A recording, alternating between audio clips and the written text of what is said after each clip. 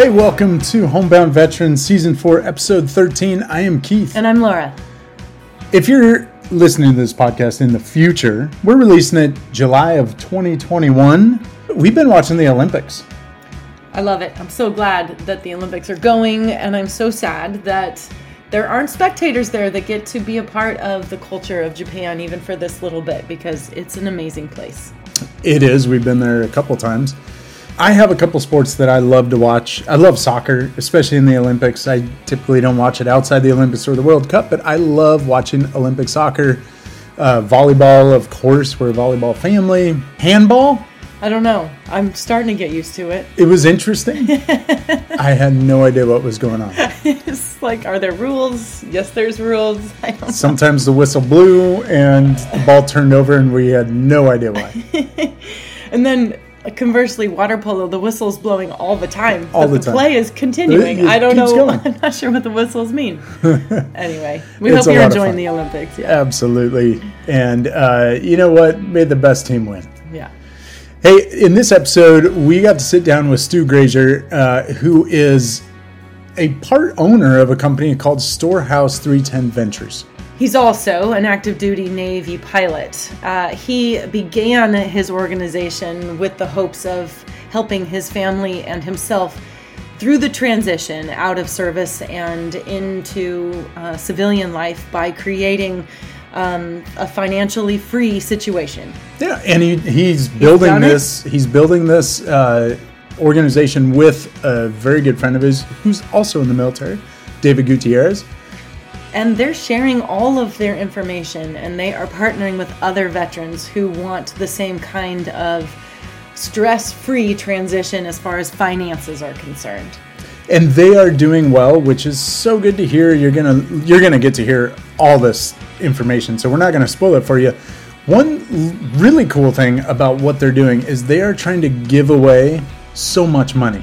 The dollar figure that Stu throws out in this podcast is kind of mind-blowing. So that's a little teaser. Enjoy. Stay tuned for Stu.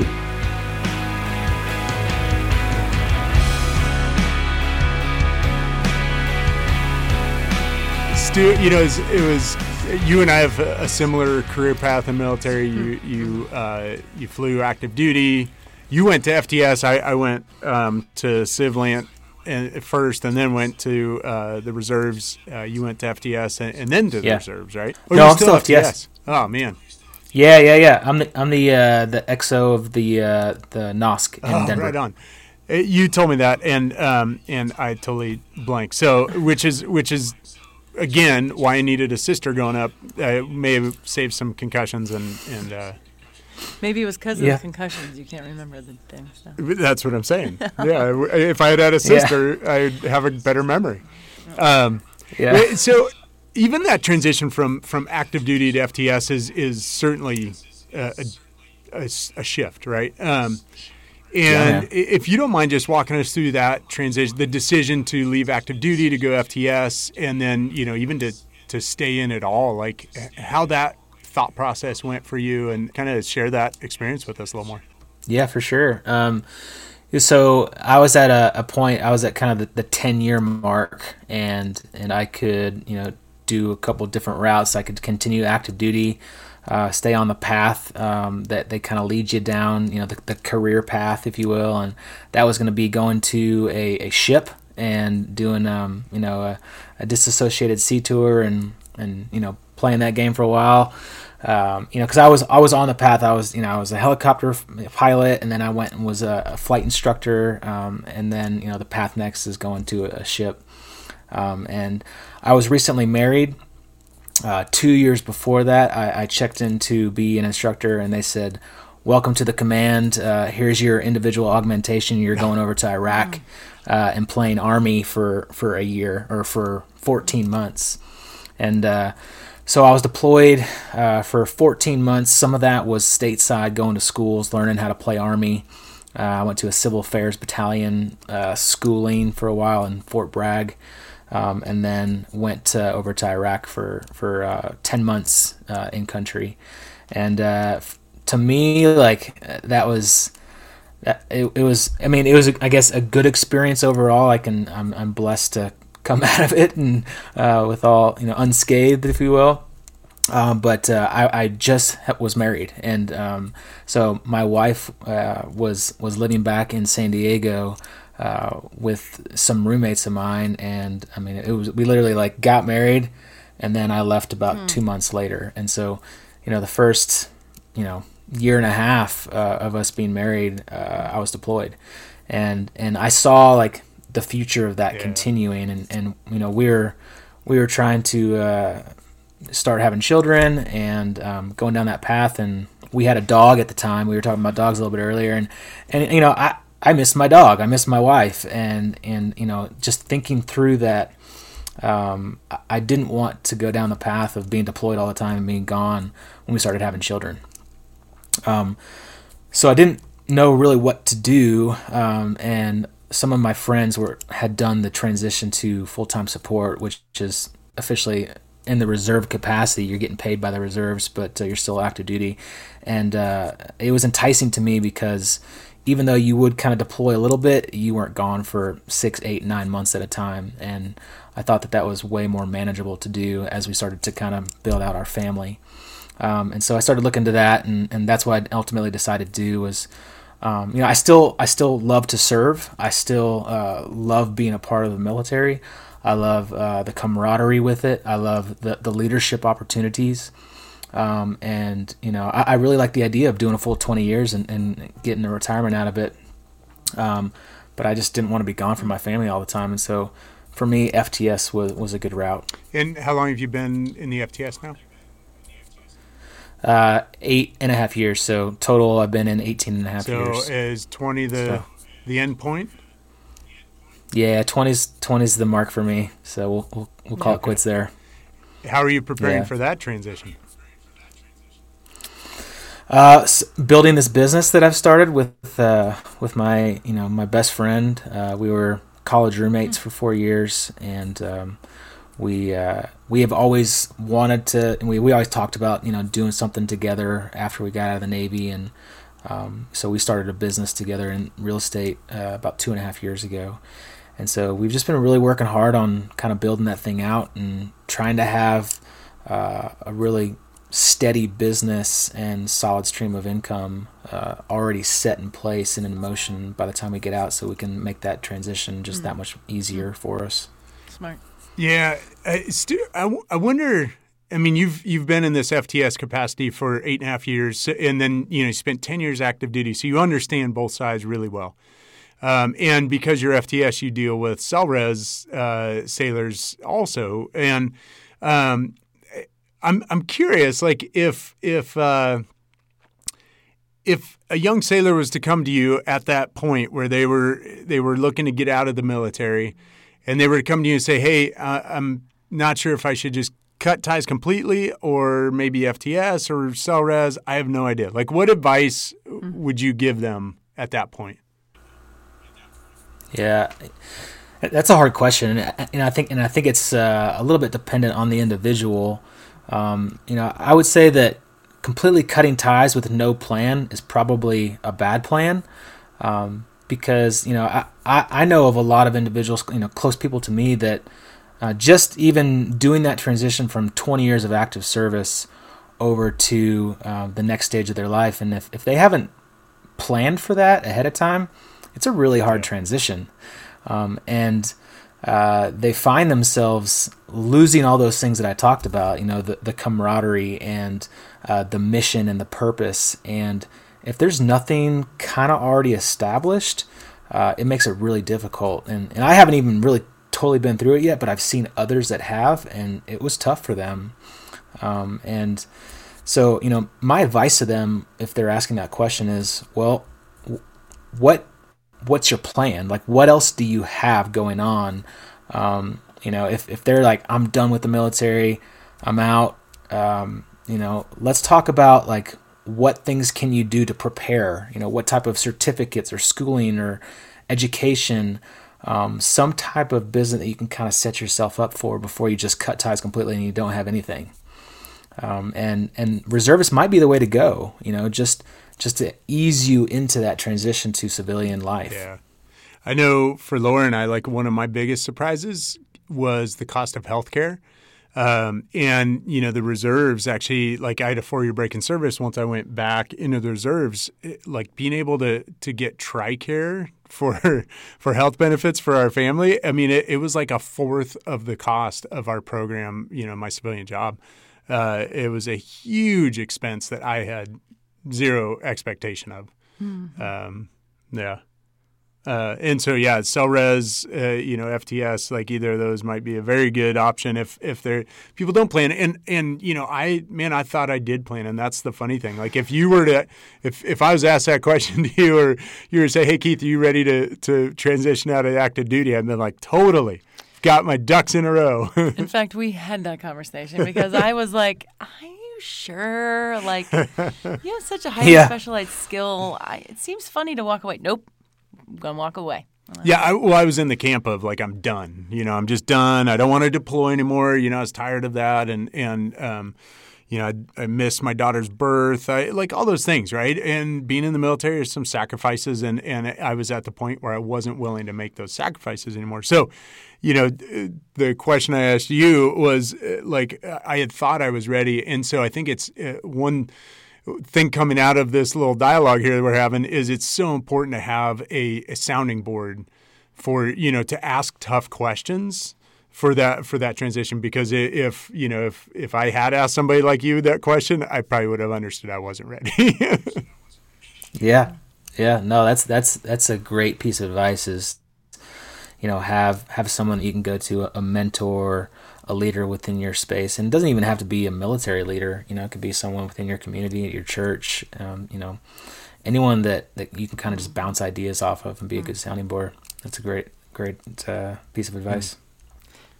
Yeah. And listen to the advice. Listen to the advice, yes. Wait, so it was funny because Laura did recommend that I talk to a career counselor or a career coach. Mm-hmm. And I was like, don't need it. I'm all good. And then I eventually, like 4 years later, ended up talking to a career coach. Yeah, and 2 jobs in, he's like, okay, maybe I don't know. But we were all going through it, right? Like our whole family was figuring out this transition piece too. So you're preparing for a transition, and you're obviously doing a good job of this preparation because you're finding you started a business with a longtime friend, and you guys are taking time to actually build it correctly. You've got employment currently. So, but I'd love to understand a little more how Storehouse 310 came to be, and why it's important for you to build it the way you're building it. Yeah, no, that's great. So David and I have both been kind of interested in real estate for a long time. We've both been, kind of dabbling in it as kind of like a side hustle, if you will. We've bought rental properties. I've tried to flip some properties. I've done some private lending. And so I've kind of just always been doing it on the side a little bit, just to kind of create another stream of income for my family and I. And David's similar story. As we started kind of talking about what's next for them, David was very close to getting out himself, and he didn't really know what he wanted to do. And he ultimately decided to stay in, and he's now the commanding officer of a cryptology of a intel unit in Maryland. And we'd always just talked about going into business together and how what we were going to do for the transition, and the sooner we could kind of start preparing for that, the better. So we both had similar experiences with some real estate ventures going poorly with different companies that we had invested with. And we started kind of just comparing notes, and, we both started talking, like saying to each other, you know what, we both know how to do this, and we both know the right way to do it, and, create this business, the strategy of turnkey investing. And so to back up a little bit, our business is offering turnkey real estate, turnkey rental properties to investors, which really means we buy a house that needs a lot of work. We repair it, we fix it up, make it really nice. We turn it over to a property management company. They get a renter in place. And then we sell that kind of as like a turnkey package type deal fully rehabbed house, rented, property management in place, and it's so-called turnkey, cash flowing from day one, no problems, nothing, and it gets marketed that way from a lot of different companies, and it doesn't end up turning out that way for a lot of different people.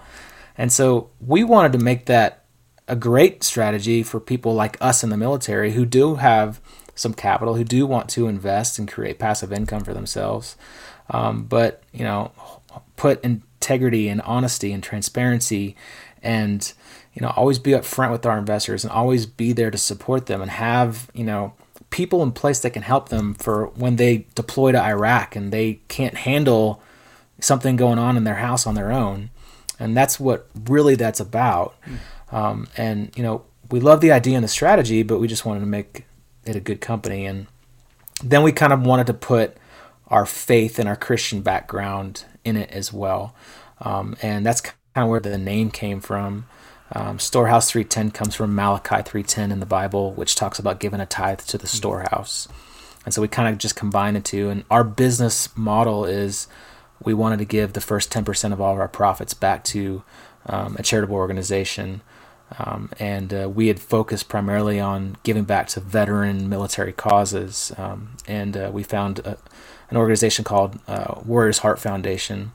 And we connected with them. And, we had lots of reasons to go with them, and I can go into that if you want, but we had some friends commit suicide. We've had some shipmates, close people commit suicide, and so it was close to us, really kind of pulling on our heartstrings of finding an organization that we could tie into and support.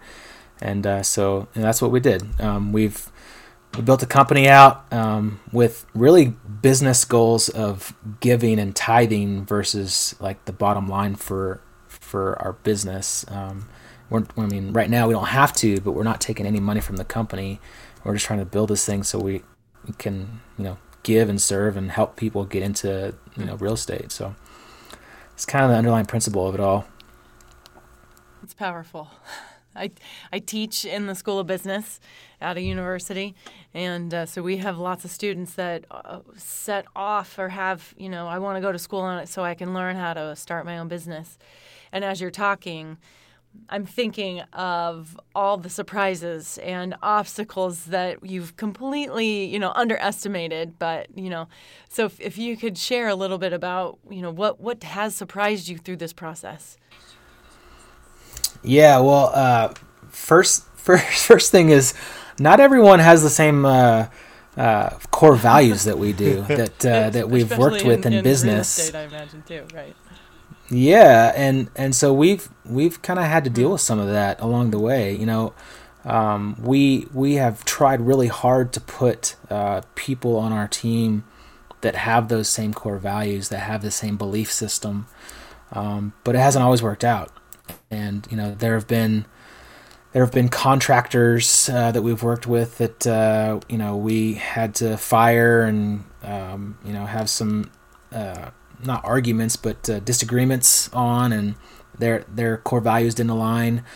We've dealt with companies and different people and organizations that you would think have similar values, but for some it really is all about just the bottom line, and they'll do anything to make a profit. And for us, that hasn't been the case. And so that's been challenging for us because, in the military, most people that we work with on a daily basis have those same core values, those same, integrity, honesty, and, put that at the forefront of anything. And that's just not the case in the civilian world. And I'm not hitting on the civilian world, but, we've had some challenges with that. What has surprised you about how your values as an organization? So, I'm going to rephrase this. How have the values cost you business strategy? Does that make sense? Like you're choosing value over sort of everything else, the values of your organization. What's the cost of that? Not not only financial, by the way, but cost in the bigger. Yeah, sense.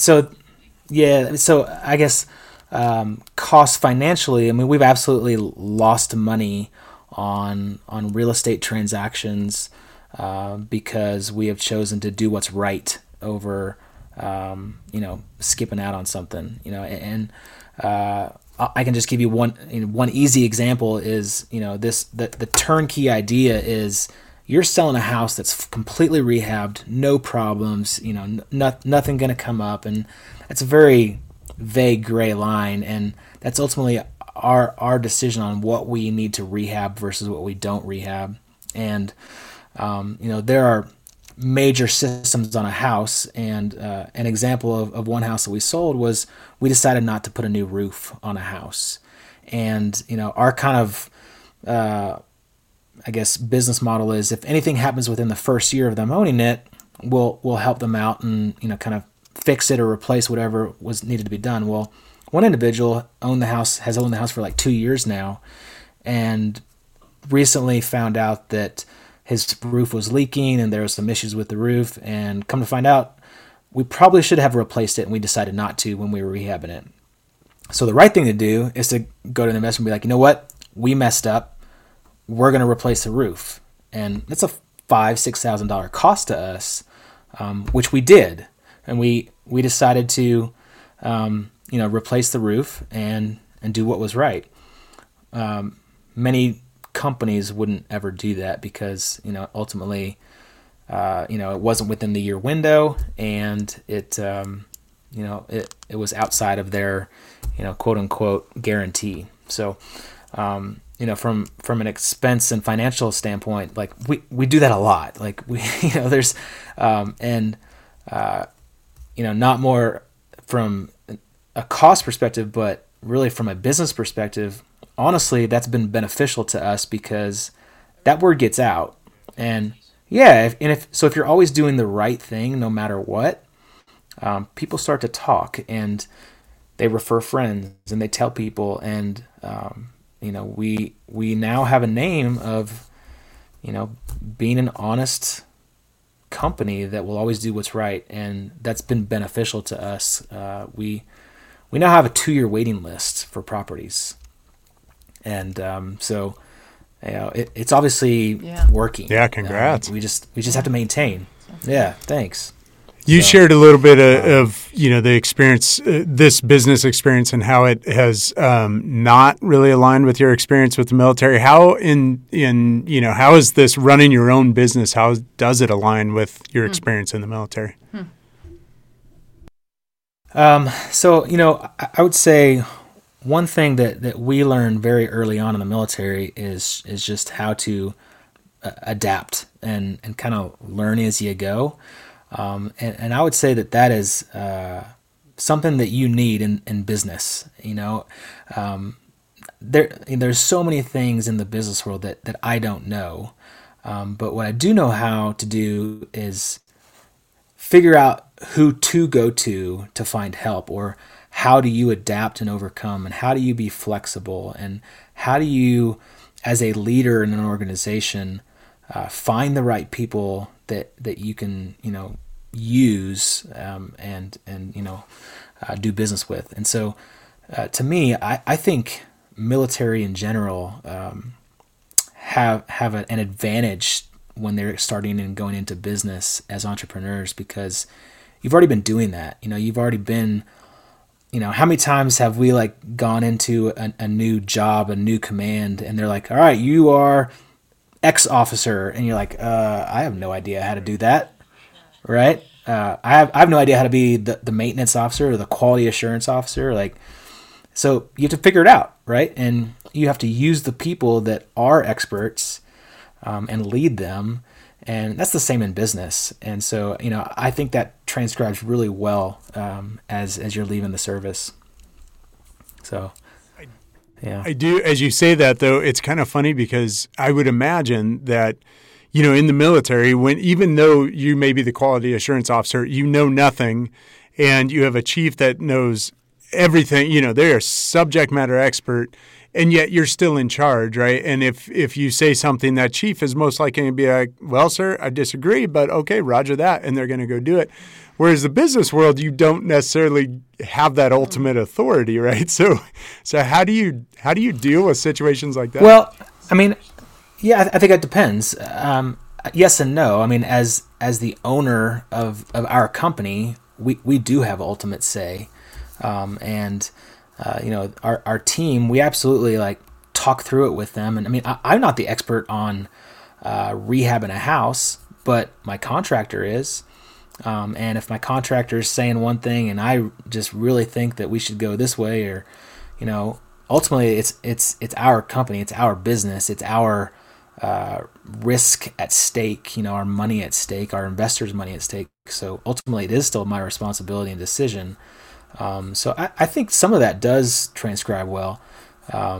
If you're in a bigger organization, maybe not. But as an entrepreneur and as the owner of a company, I still think that exists. We've interviewed a couple vets who have, ventured off and building their own businesses. And when you look at the stats, actually, it's quite interesting to see how many vets. There's quite a few, actually, of vets that start their own business. And I think you touched on a little bit as to why earlier, is that you can deal with the unknown pretty well. In high stakes situations, you can deal with calmness and articulation and objectivity. But there's an element in there that's also interesting that you kind of touched on as well, is like being able to stomach disaster, right? Like something not working out. There's a level of courage in there as well. So when and how did you decide to take this step of like, I don't know how it's going to work out, but we're going to invest our time and resources into this? Yeah, that's a great question. I think, again, similar to having some advantage coming from the military, especially like as a pilot, there are times where you have to make a quick decision. Like you're either going left or you're going right. You're either going to land or you're going to keep on going. And it might not be the right answer, but you got to take, you got to go which, you got to make it. You got to make it work. You got to make it to work, right? And I think that's similar in business, and you just kind of get used to making those decisions, right or wrong. Make a turn and then counter turn to kind of get you going in the right direction. And I think that like you just get so used to that over time, and used to being able to make those decisions that could be risky. I think. Ultimately, that's why I think military are great entrepreneurs, is they have that skill set that they've been practicing for quite some time. It's always a calculated decision. You always have to kind of think about what's going to work out best and what's not. But yeah. So why not go work for somebody else? I've been doing that for almost 20 years. I'm ready to kind of be on my own. It's for me. It's the freedom, I want to be able to work when I want to work and not work when I don't have to. I want to go to my kids' sporting events and kids' school events and not be gone all the time. And, so I a lot of my friends go the airlines route, and I know, Keith, you probably have a lot of airline friends, and nothing against the airlines whatsoever, but I could probably easily go get an airline job with Boeing 737 type rating, but honestly, I just don't want to be gone from my family. Like I don't want to miss a single moment of my children's life, and I can do that if I'm my own boss. I can do that when I own my own business and run it, and I can take off on a Wednesday at 2 p.m. to go watch my kids play at school. If I was working for some big Fortune 500 company, 9-to-5 job as a middle manager, probably couldn't do that. So that for me is it's the freedom, to be able to kind of do what I want to and be a part of my family's lives whenever I want. Yeah. I think your situation with David is unique because you're not geographically co-located, and you're starting a business that is not necessarily in your backyard, operating in your backyard either, right? So So I mean, this is like the trifecta. You're making it work. I'm also interested in this, like you're talking about the skill sets that translate from the military experience into this civilian, especially being an entrepreneur or vetrepreneur, as people like to call it. But how important has it been for you and David to do like after action reviews?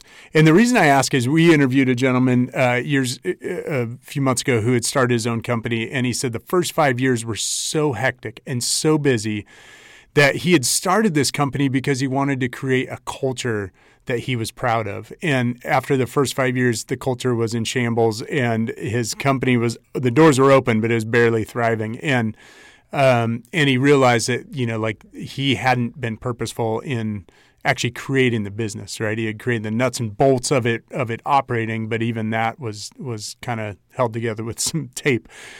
So the after action review is one piece of it, but what have you and David found to be vital to the success of your organization so far? And then going forward, how do you guys see that expanding?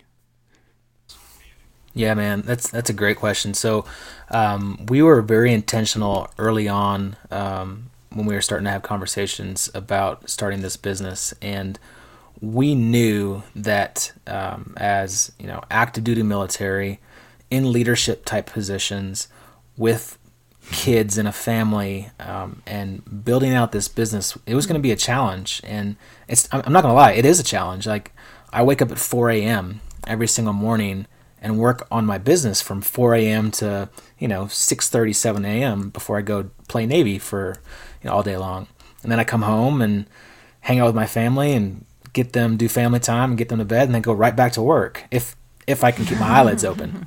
And so it's a challenge for sure. But I think some of the things that we talked about early on was we have to create systems and procedures that we can duplicate over and over and over again.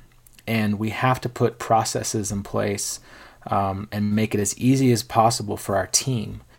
And what we did was we started kind of surrounding ourselves with people that are already doing it and kind of getting into those spheres of influence. We recently joined a pretty high level mastermind group, and it costs a significant amount of money, but we saw that as really an opportunity to better ourselves and to better our business and find out what they're doing, because I know of individuals that are in this mastermind group that are making multi-million-dollar business work, and they work like 2 hours a day, or maybe even 2 hours a week, because they have a COO and they have systems and processes and they have a team and they hire it all out, and that's where we want to be. And so I think it's really important to kind of put yourself around the people that you want to be like, and start just gaining information and knowledge from them. We also used kind of the guideline principles of a book called Traction. It's from a guy named Gino Wickman, and he uses what's called the entrepreneurial operating system, and it truly is. It's just a business system, and it's setting meetings and like ways to hold meetings and ways to do like scorecards for your team, and setting like 10-year visions and 5-year goals and 1-year plans, and laying all that out. And then we break it down into quarterly events, and we like set goals and we talk about it with our team. And so it's an entire operating system, and that has really, really helped us tremendously, find efficiencies in our business. And the goal is to work on the business, not in the business. And so that's what we're kind of trying to set up.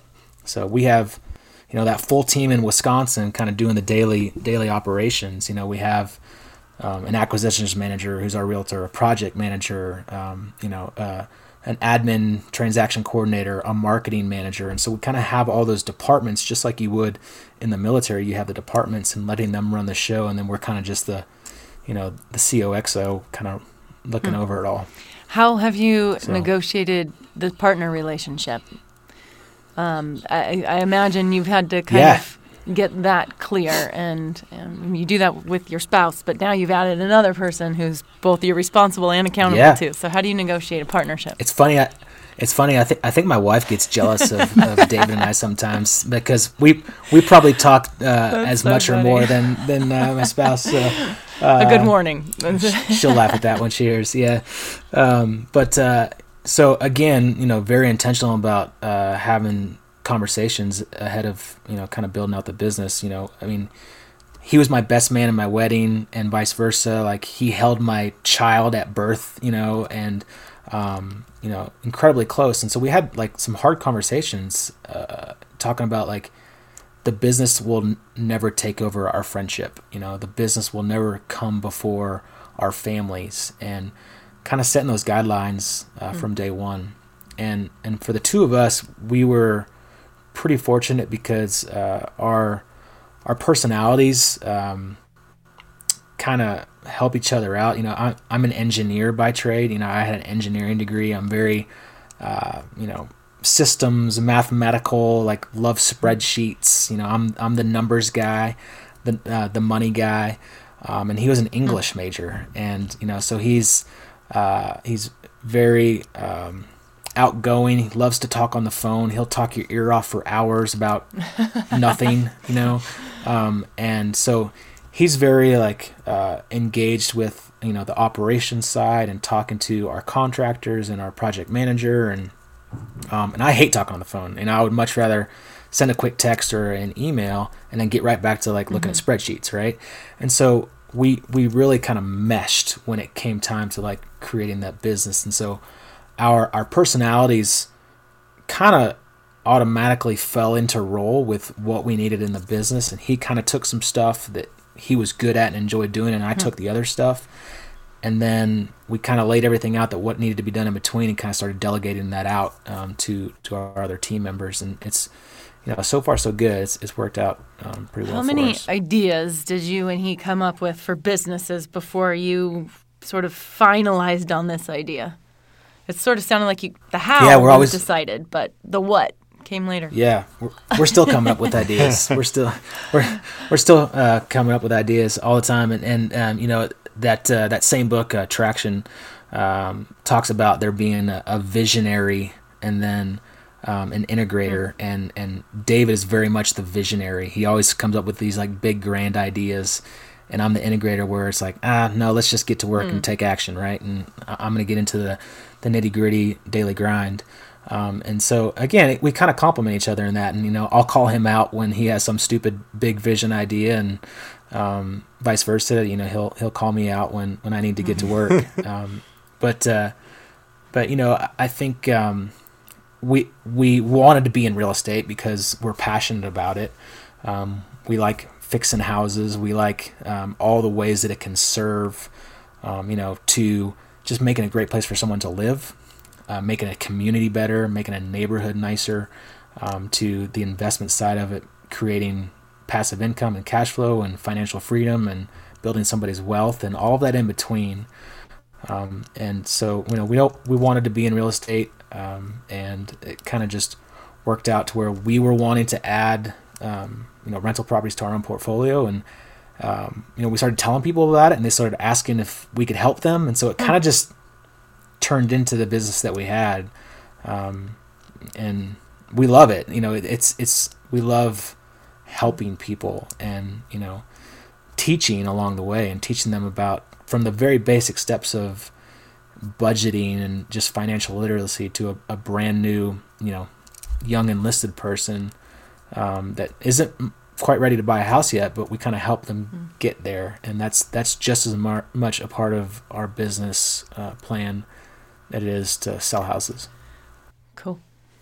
I wonder, so, you were talking about the vision that you have of being able to, the flexibility and freedom that, running your own business can provide. The irony is that, you're talking also about getting up at 4 a.m. You're hustling, right? Right now you are in the grind. You are not at the spot where you're working 2 hours a day. And I think, a lot of people have the vision of the 2 hours a day, but they don't either accept the fact that you don't start there and aren't willing to put that in, and then, are surprised by the amount of work that's required to start a business. So I'm wondering, what have you learned along the way? What advice would you give to other veterans who are looking to become entrepreneurs themselves? Like, what could you share with them that they should know before going into this realm? Yeah. No, that's you're right. Like I work a lot, but I love it, and I love it because I have this big why. I have this big purpose, and it drives me every single day. And I think if you don't have and figure out what your why is to drive you, it's not going to be worth it. And getting up at 4 a.m. to go do a job that you don't enjoy, that you're not passionate about, and have this big overarching mission, that's where you need to start. You need to go read that book, Find Your Why by Simon Sinek, and figure out what your why is and your purpose and mission, and then back that by your daily grind. And honestly, like, I don't see it as work now because I love it. And I love getting up at 4 a.m. and working on my business. And, to me, it's getting to that end state of my why. And it will probably change multiple times as we grow, and that's okay. But I think the starting point is, figuring that out. What's your why? So for David and I, this business plan of giving 10% of our profits away, we want to flip that. We would like to be giving 90% of our profits away, and be able to, live off of a decent salary to take care of our families, and really create a business that gives. We want to give $1 million away a year. And we want to be able to truly have an impact because of the business that we generated, not only in just giving money to people, but being a thought leader. We love having a podcast. I've been fortunate enough to kind of speak at some events lately and just be that like leadership go-to person that can help and serve thousands of people. And that's really what we're passionate about is the not just like the nitty gritty of like flipping houses, but it's what can come out of that.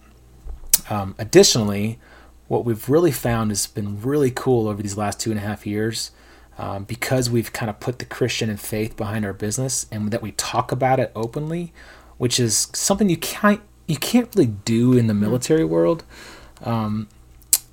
We have found that it's become a ministry for us, and we have had tons of phone calls, emails, text messages from investors that have partnered with us on deals and thank us for allowing them to find their faith again. You would never think that a real estate business would push somebody to find the Lord, but it has. And this just whole idea of using entrepreneurship and capitalism and business to help people find their faith and talk about Jesus Christ, and that's been really cool for us. That really wasn't the intention at first, but we've found that to come to fruition. It's been really, really cool. And we're also Christ followers, and it's interesting that maybe it wasn't your intention, but it was always the intention, right? Yeah. And then right. You discovered it, and like, oh, okay, God, got it. That was your plan all along. So I started, Keith, when I think we were talking last, you said you were reading that book, 3 Mile Walk, and I bought that, and I've started reading it myself, and it's been good. It's kind of been back to the why.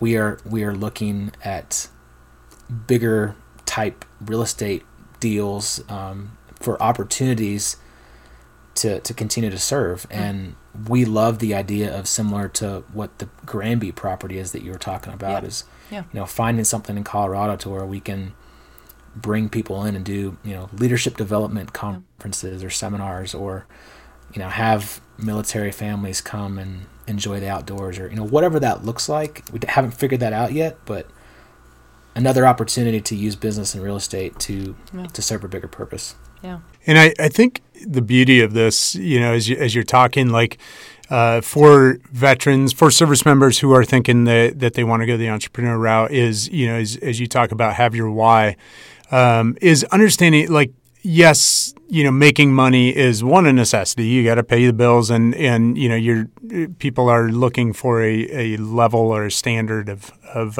living. But it's got to be bigger than that, because money is going to drive you for so long, right? And if money is your sole driving force, then unfortunately that'll lead you down some interesting paths that I don't think you really want to go, right? So having the why be bigger than money could actually, in most cases, what Laura and I have seen is that leads to actually more money. Right. And not that that's even the desired outcome, is just that the impact that you have, it's bigger. And so the resources behind it get bigger, and that's 100%. Been neat to see.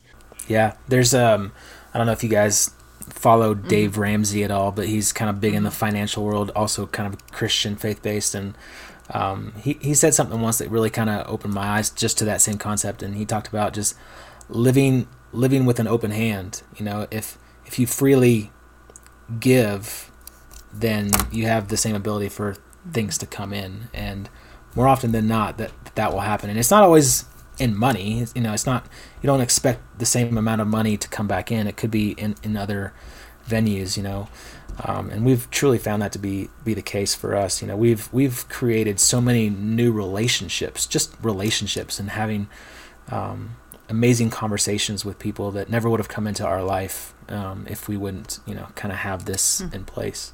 So it's been really cool to see. What if somebody wanted to get involved with Storehouse 310? How would that happen? Yeah. So we have a website. It's storehouse310turnkey.com.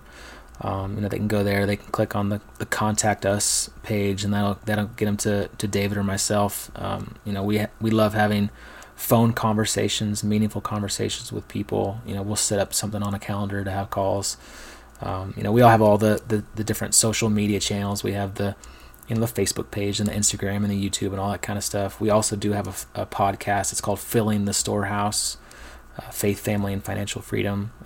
We'd love for those that are interested to take a listen to that. We'll put links to all those on our site as well. Yeah, so. Thanks. I appreciate it.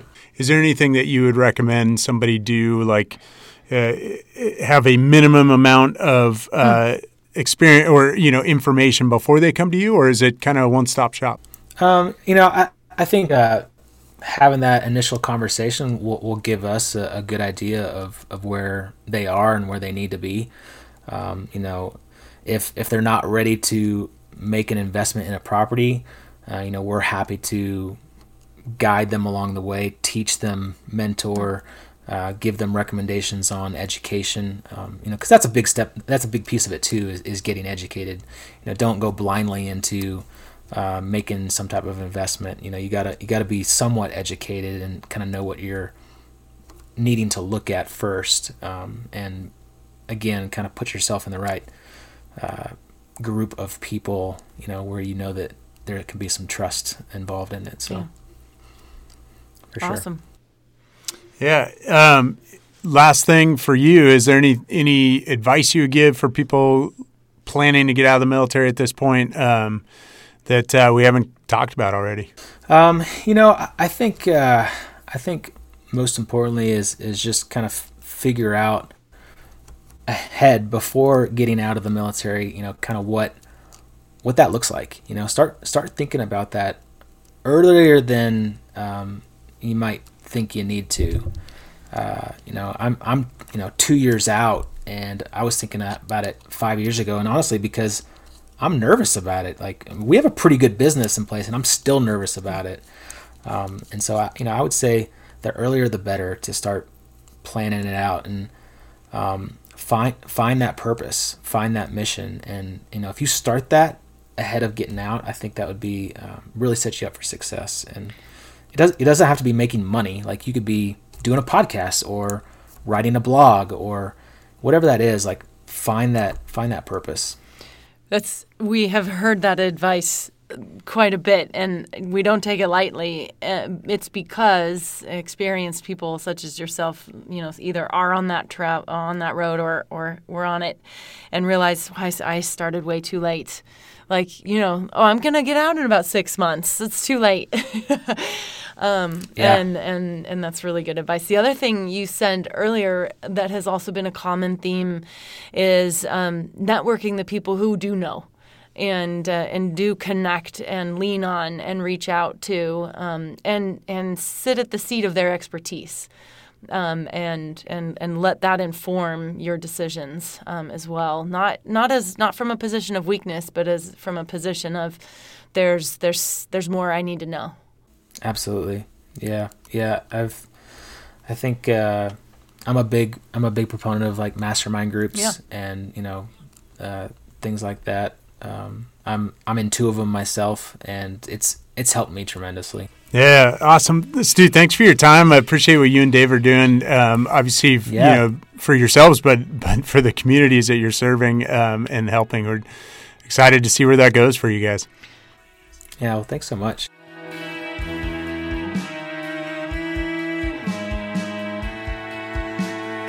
Hey, we hope you enjoyed this episode with Stu Grazier, learning more about Storehouse 310 Ventures. Make sure you check out their podcast, Filling the Storehouse. It is very good. It is excellent. And check out their website if you're interested in getting involved in any way. Their website is storehouse310turnkey.com. That's storehouse310turnkey.com. If you're interested in finding out more and listening to some of our past episodes, go to homeboundveteran.com. You can also find our podcasts anywhere you find your podcasts. Yeah, we're pretty much everywhere. iTunes, iHeartRadio. Enjoy, forward, like, and share. Absolutely. And until next time, be well. Be well. Woo, you beat me to it. And own your journey.